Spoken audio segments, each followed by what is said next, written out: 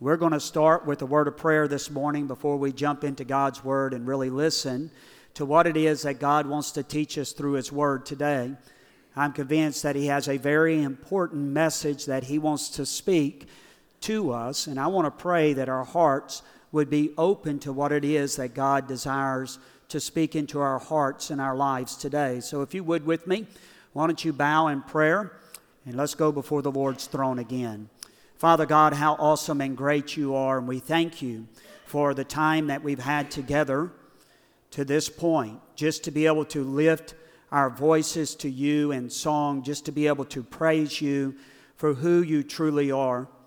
And Father, as we have been focusing this morning on the freedom that You have given us in Christ Jesus, when we think about that freedom, Lord, we just always have to come to the cross and be mindful of what it is that Jesus Christ did at Calvary for us.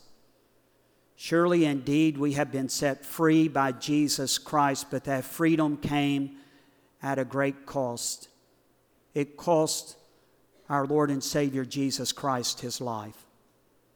And so, Father, we just want to say thank You for first sending Your Son, Jesus Christ.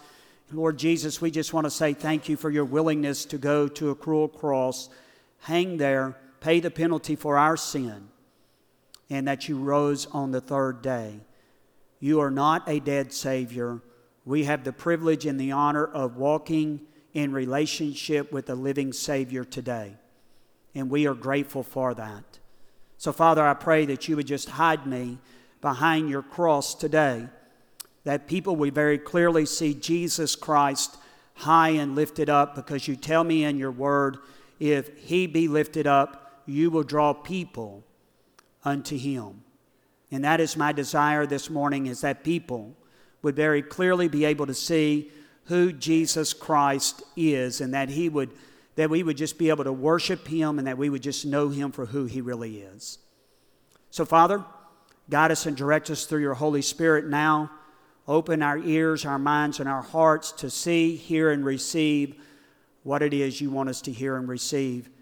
And Lord, help us not to simply be hearers of Your word, but doers of Your word. We pray this in Christ Jesus' name. Amen. All right. Well, it's good to see all of you here this morning. If you have your Bibles, you're going to want to go ahead and open them up to John chapter 8, the 8th chapter of the Gospel of John. If you've not been able to be here on Sunday mornings, we have been walking through the Gospel of John verse by verse.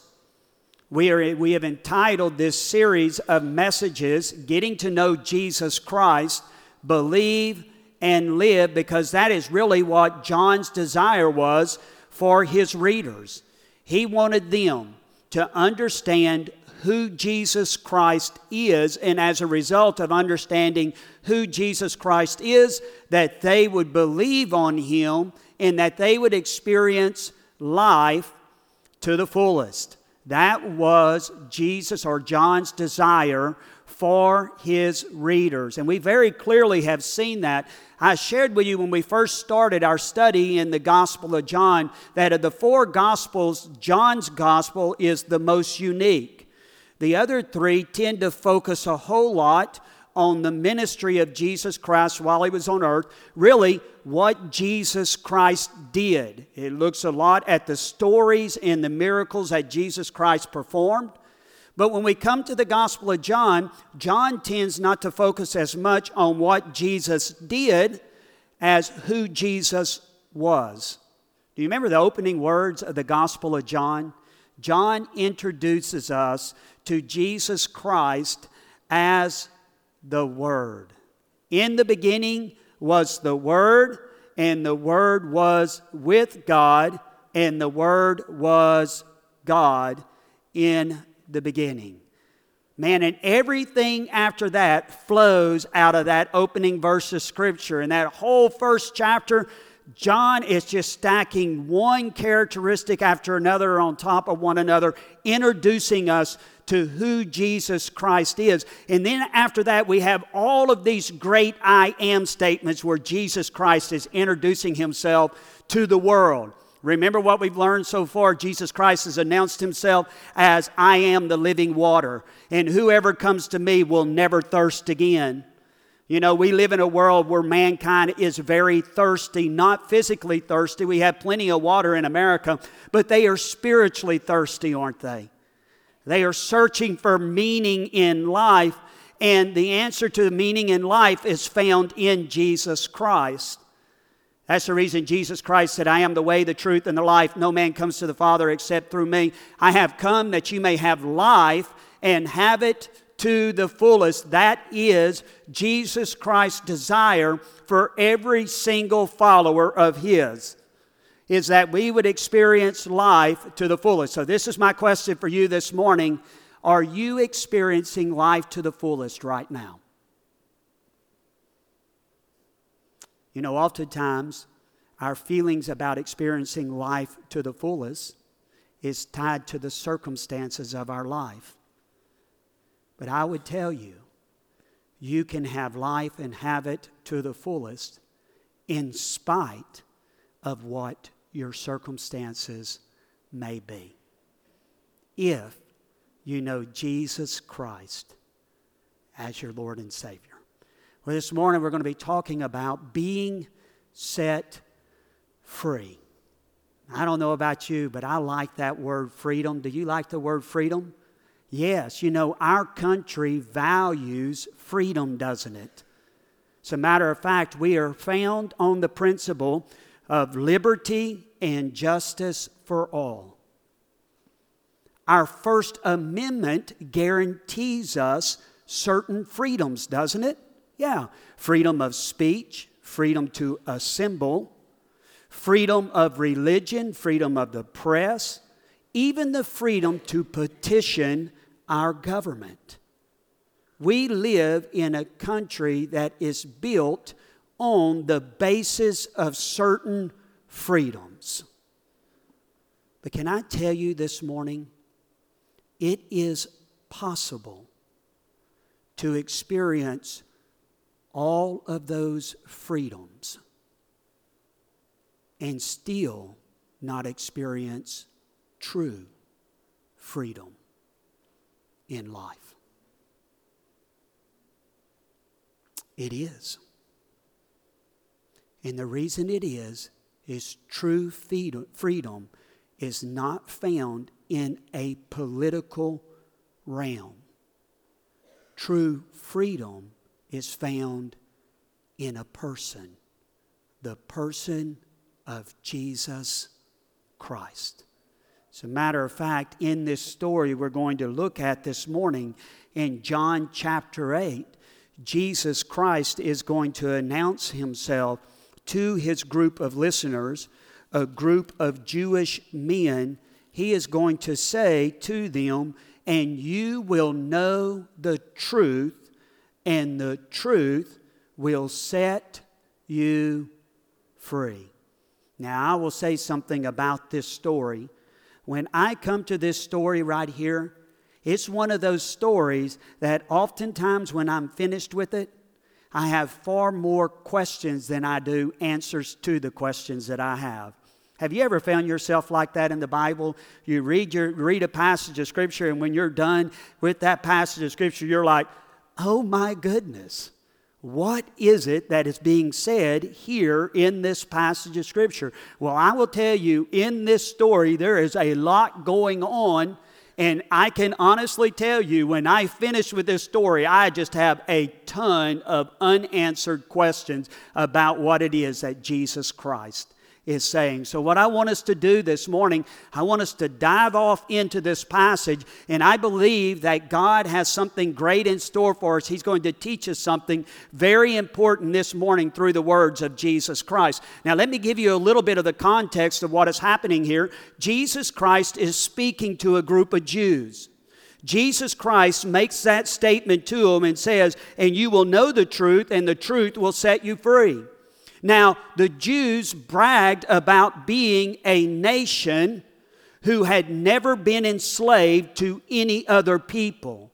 As a matter of fact, in this passage of Scripture, the Jewish men are going to say to Jesus Christ, don't you know that we are descendants of Abraham? We have never been enslaved to anyone. What I find most ironically about this passage of Scripture is this. When they're speaking these very words, they're living under the oppression of the Roman government. The government of Rome, the empire of Rome, is actually the ones who control the area of Palestine. But they announced to Jesus, they are thinking that Jesus Christ is speaking about political freedom. Jesus is not speaking about political freedom. They're living in the physical realm, and what Jesus Christ is living in is the spiritual realm. And He is saying to them, I want you to know something very important. If you come to me, you will experience spiritual freedom in life. If you will trust in me, if you will place your faith in me, what will take place in your life is you will experience freedom from the power and the penalty of sin in your life. You'll face freedom from the control of your selfish appetites and desires. You will experience true freedom if you can just come to me. Now listen to me. If you've trusted Jesus Christ as your Lord and Savior, you've experienced all of that in your life. When Jesus Christ hung and died on the cross, He hung and died to pay the penalty for your sins. What was the penalty for your sins? Death. That's what it was. For the wages of sin is what? Death. Do you remember that? That was the penalty of sin. Physical and spiritual death. But at the cross, Jesus Christ paid that penalty for us. Now get this, this is so good. Daily, as followers of Jesus Christ, we are daily dying to the power of sin in our lives if we're walking in the Holy Spirit. We don't have to live under the power and the effects of our sin. Our selfish appetites and desires don't have to control our lives if we're walking in the Spirit. Now, this is the great news, all right? We have died from the penalty of sin. We have died from the power of sin daily if we're walking in the Spirit. Now, get this. One day, you and I will die from the presence of sin in our life. We will be glorified. We'll receive a glorified body, and sin will no longer reign in this old body. Hallelujah. Amen. I don't know about you. That excites me to think one day I'm not going to have to worry about that. Isn't it? So we've died from the penalty of sin. Daily we're dying from the power of sin. One day you can look forward to dying to the presence of sin in your life if you know Jesus Christ. So Jesus Christ is going to speak about that freedom that He offers to people in this passage of Scripture. As I said earlier, this group of Jewish men bragged about never being enslaved to anyone. But I want you to hear what Jesus Christ says in this passage of Scripture. Verse 31, follow along as I read. So Jesus said to the Jews who had believed Him. Now that's important. Just underline that word, believed Him.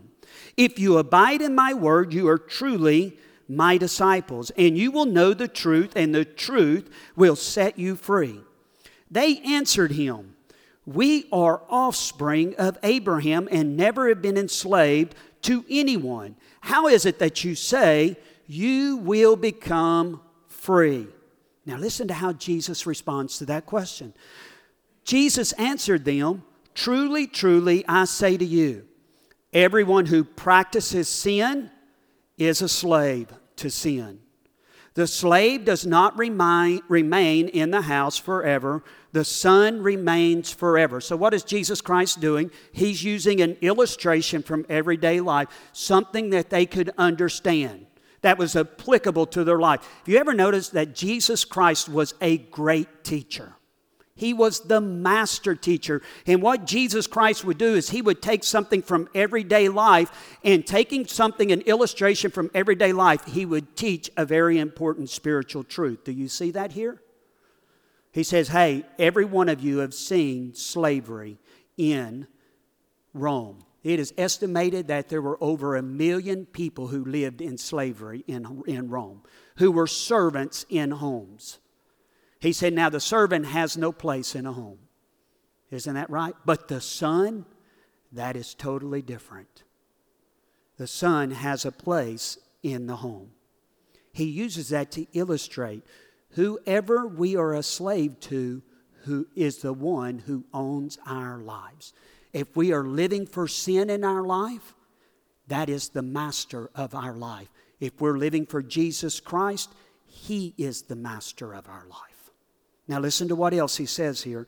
Verse 36, so if the Son sets you free, you will be free indeed. I know that you are offspring of Abraham, yet you seek to kill me because my word finds no place in you. Now, when I listen to what Jesus Christ says there, right there in that verse, it seems to indicate to me something is going on in this passage of Scripture. It just doesn't make sense to me. Did you hear how John started this text? He says, so Jesus said to the Jews who had believed Him. Then coming down here at the end, Jesus Christ seems to indicate that these people had never believed in Him. Did you hear what He said here in verse 37? I know that you are the offspring of Abraham, yet you seek to kill me because my word finds no place in you. Do you see that?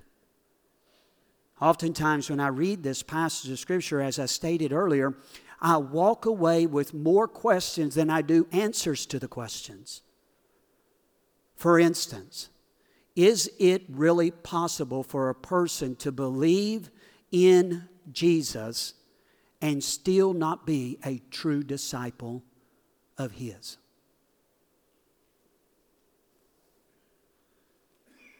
Seems to be the indication of the passage of Scripture, right? I will tell you, I have grappled with this all week long. John starts this passage of Scripture by introducing this group of Jewish men as men who had believed Him. The Him there is a reference to Jesus Christ. But then at the very end, it seems that Jesus Christ is indicating that none of them were true followers of His. Did you hear what He says here at the end? He says here at the end, I know that you are offspring of Abraham, yet you seek to kill me because my words find no place in you. And when I read that, I ask myself the question, what in the world is going on in this story? What is happening here? What is taking place?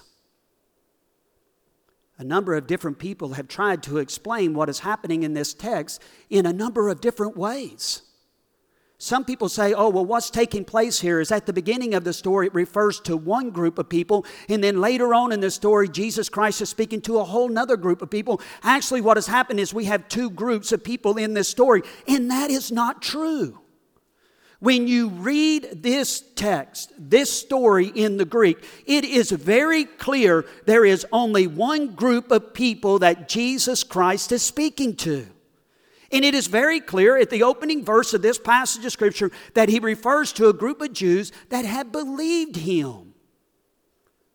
But then Jesus indicates that they're now trying to kill Him, and His word has no place in their hearts at all.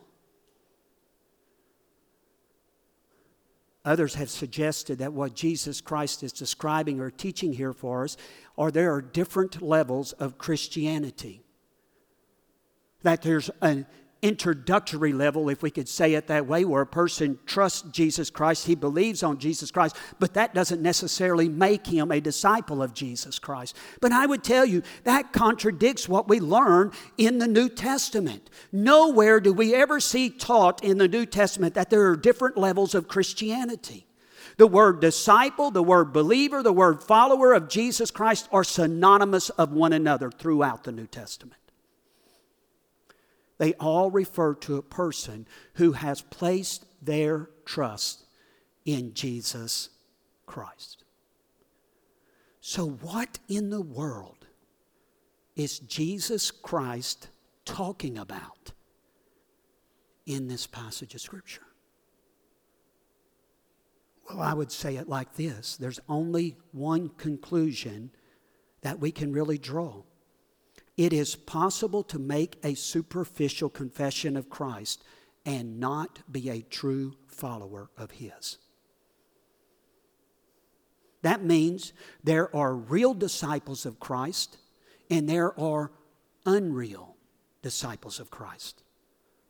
Both have made some kind of profession, but only one has made a genuine confession of Jesus Christ. Now, you know something?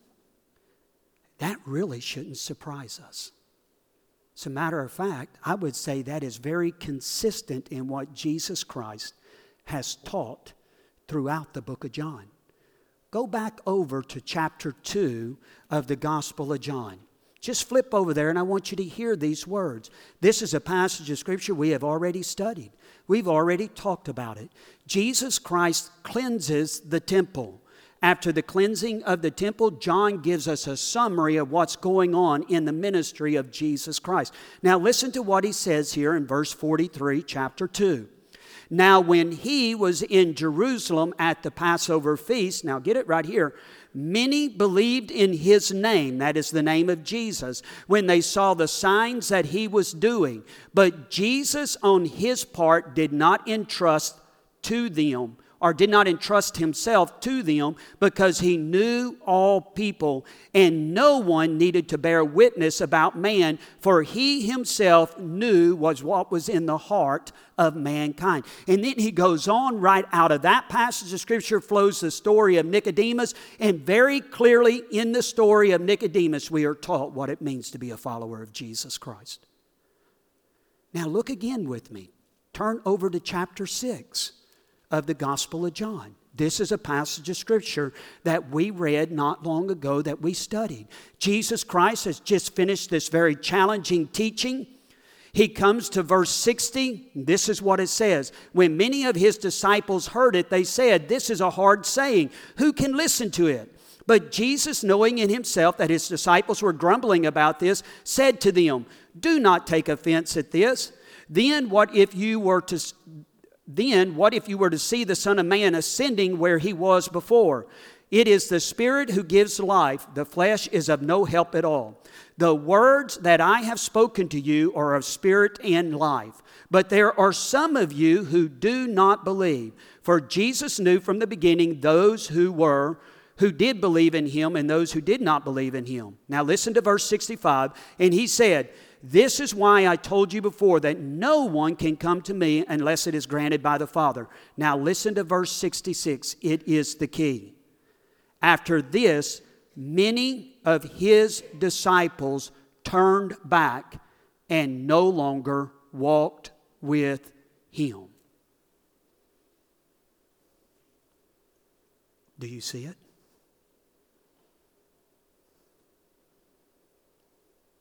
It's clear, isn't it? What is so very clear in this passage of Scripture is this: it is possible to make a superficial confession of Jesus Christ and not truly know him as the Lord who saves. That is what Jesus Christ is teaching in this passage of Scripture. Some believed. That's what it said. So Jesus said to the Jews who had believed him, Jesus later on says, "I want you to know something. I know that you are offspring of Abraham, yet you seek to kill me because my word finds no place in your heart." Now listen to me carefully. This is very, very important. A true disciple of Jesus Christ, a true follower of Christ, one who is a believer of Jesus Christ, is one who has trusted that when Jesus Christ hung and died on the cross, he did it for me. He paid the penalty for my sin. And apart from Jesus Christ, I am utterly helpless and hopeless to do anything to change my condition before the Lord. The only thing I can do is fall down before God and cry out, "Oh God, please have mercy upon my soul." Lord, what I need more than anything else is your mercy and grace in my life. A true disciple of Christ is one who has been saved from their sin, rescued from the wrath of God, and is at the present time enjoying eternal life right here, right now. That's what it means to be a follower of Jesus Christ. Now listen to me carefully, folks, because I think that we don't clearly speak this from the pulpits of the churches. It's not enough just to accept the philosophy and the teachings of Jesus Christ to be saved. That is not enough. Simply accepting what Jesus Christ says will never, ever save you. It's trusting in Christ, that what He did at the cross, He did for me. And apart from Him, I am utterly hopeless and helpless. There is nothing I can ever do to make myself right with God. And the only thing I can do is cry out, God, please have mercy upon me. Now let me ask you an important question this morning. Does that describe you?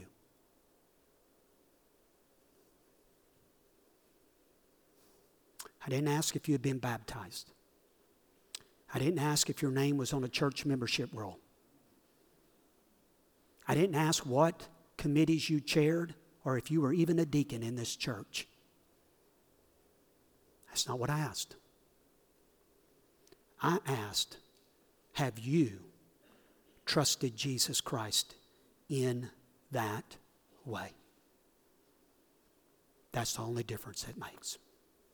At the end of the day, when we stand before the Lord, He's going to ask the question, why should I let you into my heaven?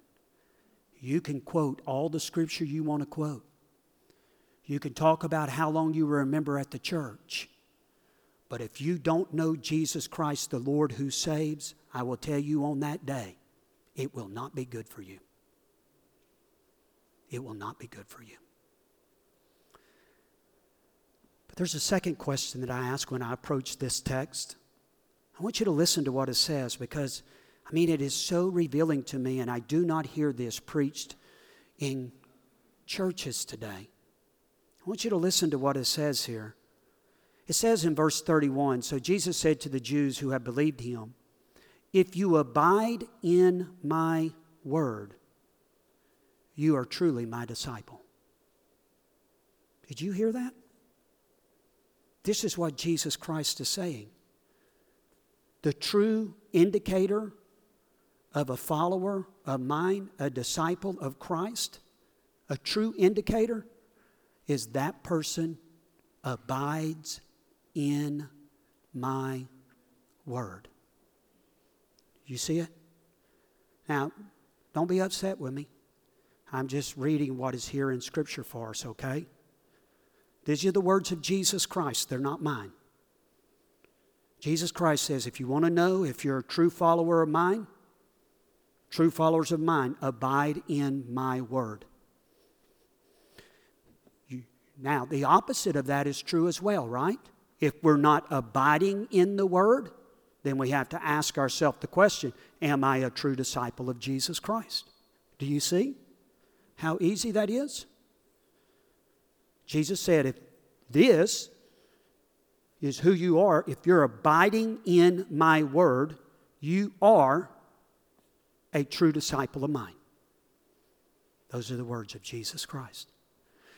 Now, that word abide simply means to remain in the word. You ever seen anything that remains in water for a long time that is porous? What happens? Eventually it becomes what? Waterlogged, doesn't it? Yeah, it absorbs the water. This is what Jesus Christ is saying. The person that is a true follower of mine, a disciple of mine, a believer of mine, this is what will happen. The Word of God will be absorbed in their life. They will hunger and desire and long for the Word of God. That's what Jesus Christ says here in this passage of Scripture. On more than one occasion, I've heard people make statements like this. I've heard someone make the statement, Well, you know, I really love Jesus, but I don't love the Bible. Or I've heard them make statements like, hey, you know what? I really love Jesus, but I don't really like going to church and sitting under the preaching and the teaching of God's Word. And when I hear those statements, I think to myself, that just doesn't make sense at all.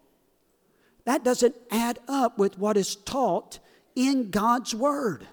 Jesus Christ very clearly says in this passage of Scripture, if you abide in my word, it indicates that you are a true follower of Jesus Christ. If you don't abide in the Word of God, that is an indicator that you are not truly a follower of Jesus Christ. Isn't that what it's meaning? Yeah. I mean, we just have to be honest with the passage of Scripture and what Jesus Christ is saying. Now, what is unique about this passage of Scripture is this. I have missed it for years. I have read this passage over and over again, and I have missed this one word. Listen to what Jesus Christ says. If you abide in my word, singular, not plural. Do you see that? You know, the first time I read that, I thought, well, surely not. Surely Jesus is saying, really, we must abide in His words, not just word. But then I began to realize exactly what it is that Jesus Christ is trying to teach. Later on, Jesus Christ is going to say, if you abide in me, you're a true disciple of mine. But here he says, if you abide in my word, you're a true disciple of mine. And what Jesus Christ is clearly teaching right here in this passage of Scripture, the two are inseparable. You cannot talk about how much you love Jesus Christ, but then not love His word. The two are intricately linked together. You can't separate the two. If you truly love Jesus Christ, you'll love His Word. If you truly love His Word, you'll love Jesus Christ. Do you see what He's saying? It was like a light bulb that went off. I had never seen that before when I read this. Jesus says, if you abide in my word, you are truly my disciple. Now I want you to hear what Jesus doesn't say. This is going to be shocking to some of you. Jesus doesn't say, if you abide in my devotional book or in a devotional book, you are truly a disciple of mine. That's not what He says here. Do you see that? But oftentimes, I was shocked when I came back to America from the field, and this is what I began to realize. Oftentimes, Christians put more stock in what their devotional says than the Word of God. Now, I'm not opposed to a devotional book. I have a bunch of them in my offices. I even read commentaries to help guide me in an understanding of a passage of Scripture. But Jesus Christ very clearly said here in this passage of Scripture, if you abide in my word, you are my disciples. Do you see that? It is the Word of God. Not what someone has to say about the Word of God. Do you see the difference? Yeah. Now, when I read this is the question that I always walk away with. If abiding in the Word is so very important, I must ask myself this question. What does it truly mean to abide in the Word? Wouldn't you agree with me? If Jesus Christ says that is an indicator of being a disciple of His, a believer, a follower of His, we must ask the question. Don't you think it begs to be asked and answered? This is what I would say. If you're writing, you'll want to write these three down. To abide in the Word first means to live under the influence of God's truth, His Word. Jesus said, you will know the truth, and the truth will set you free. Do you see that? Now listen to me carefully. I want to come out of the closet here, and I want us to understand something. This book right here doesn't contain truth. This book is truth.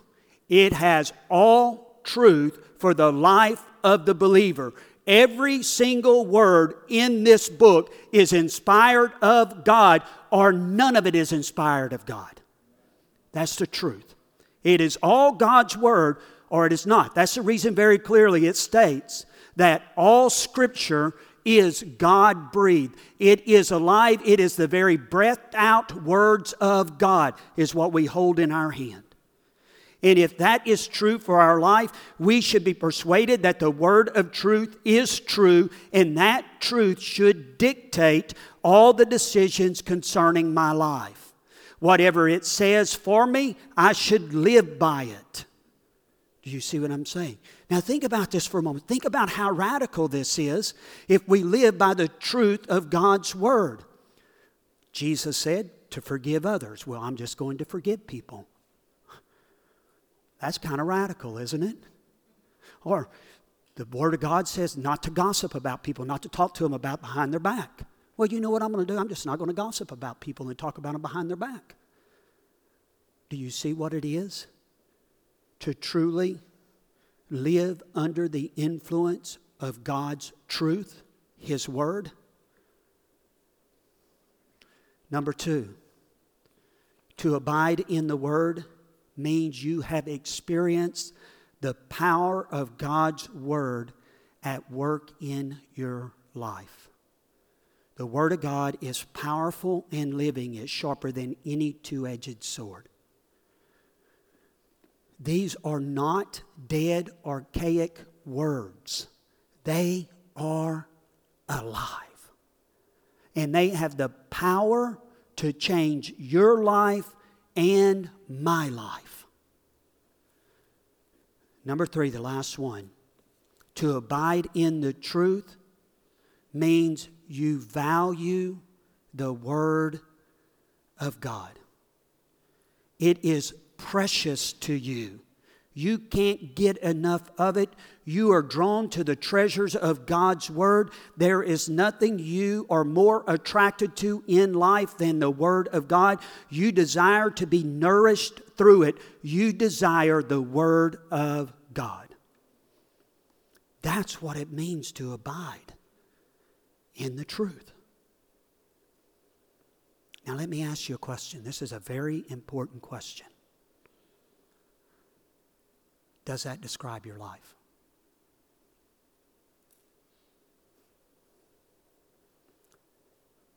Does that describe your life? Do you hunger and thirst for God's Word? When God's church gathers for teaching and preaching of God's Word, is there a longing in your heart to be there among God's people? Do you abide in the truth? I didn't finish the story earlier in chapter 6 of the Gospel of John. But if you read just a little bit further down in that story, you'll realize this is what takes place. After all the disciples desert Jesus Christ looks at the ones that are remaining there. It's the 12, the apostles, the ones that He had called. And this is what He says to them. Will you not leave me as well? And of course, you know who spoke up on behalf of the apostles, right? Peter. And Peter looks at Jesus Christ, and this is what he says. To whom will we go? You are the one who has the words of eternal life. Do you see it? You see what Jesus Christ is very clearly saying in this passage of Scripture? The true disciple is the one who abides in my word. They are the ones that have been born again. They've experienced eternal life in their heart in life. They desire to be fed by me, to be nourished by me. They long for my word. Is that who you are this morning?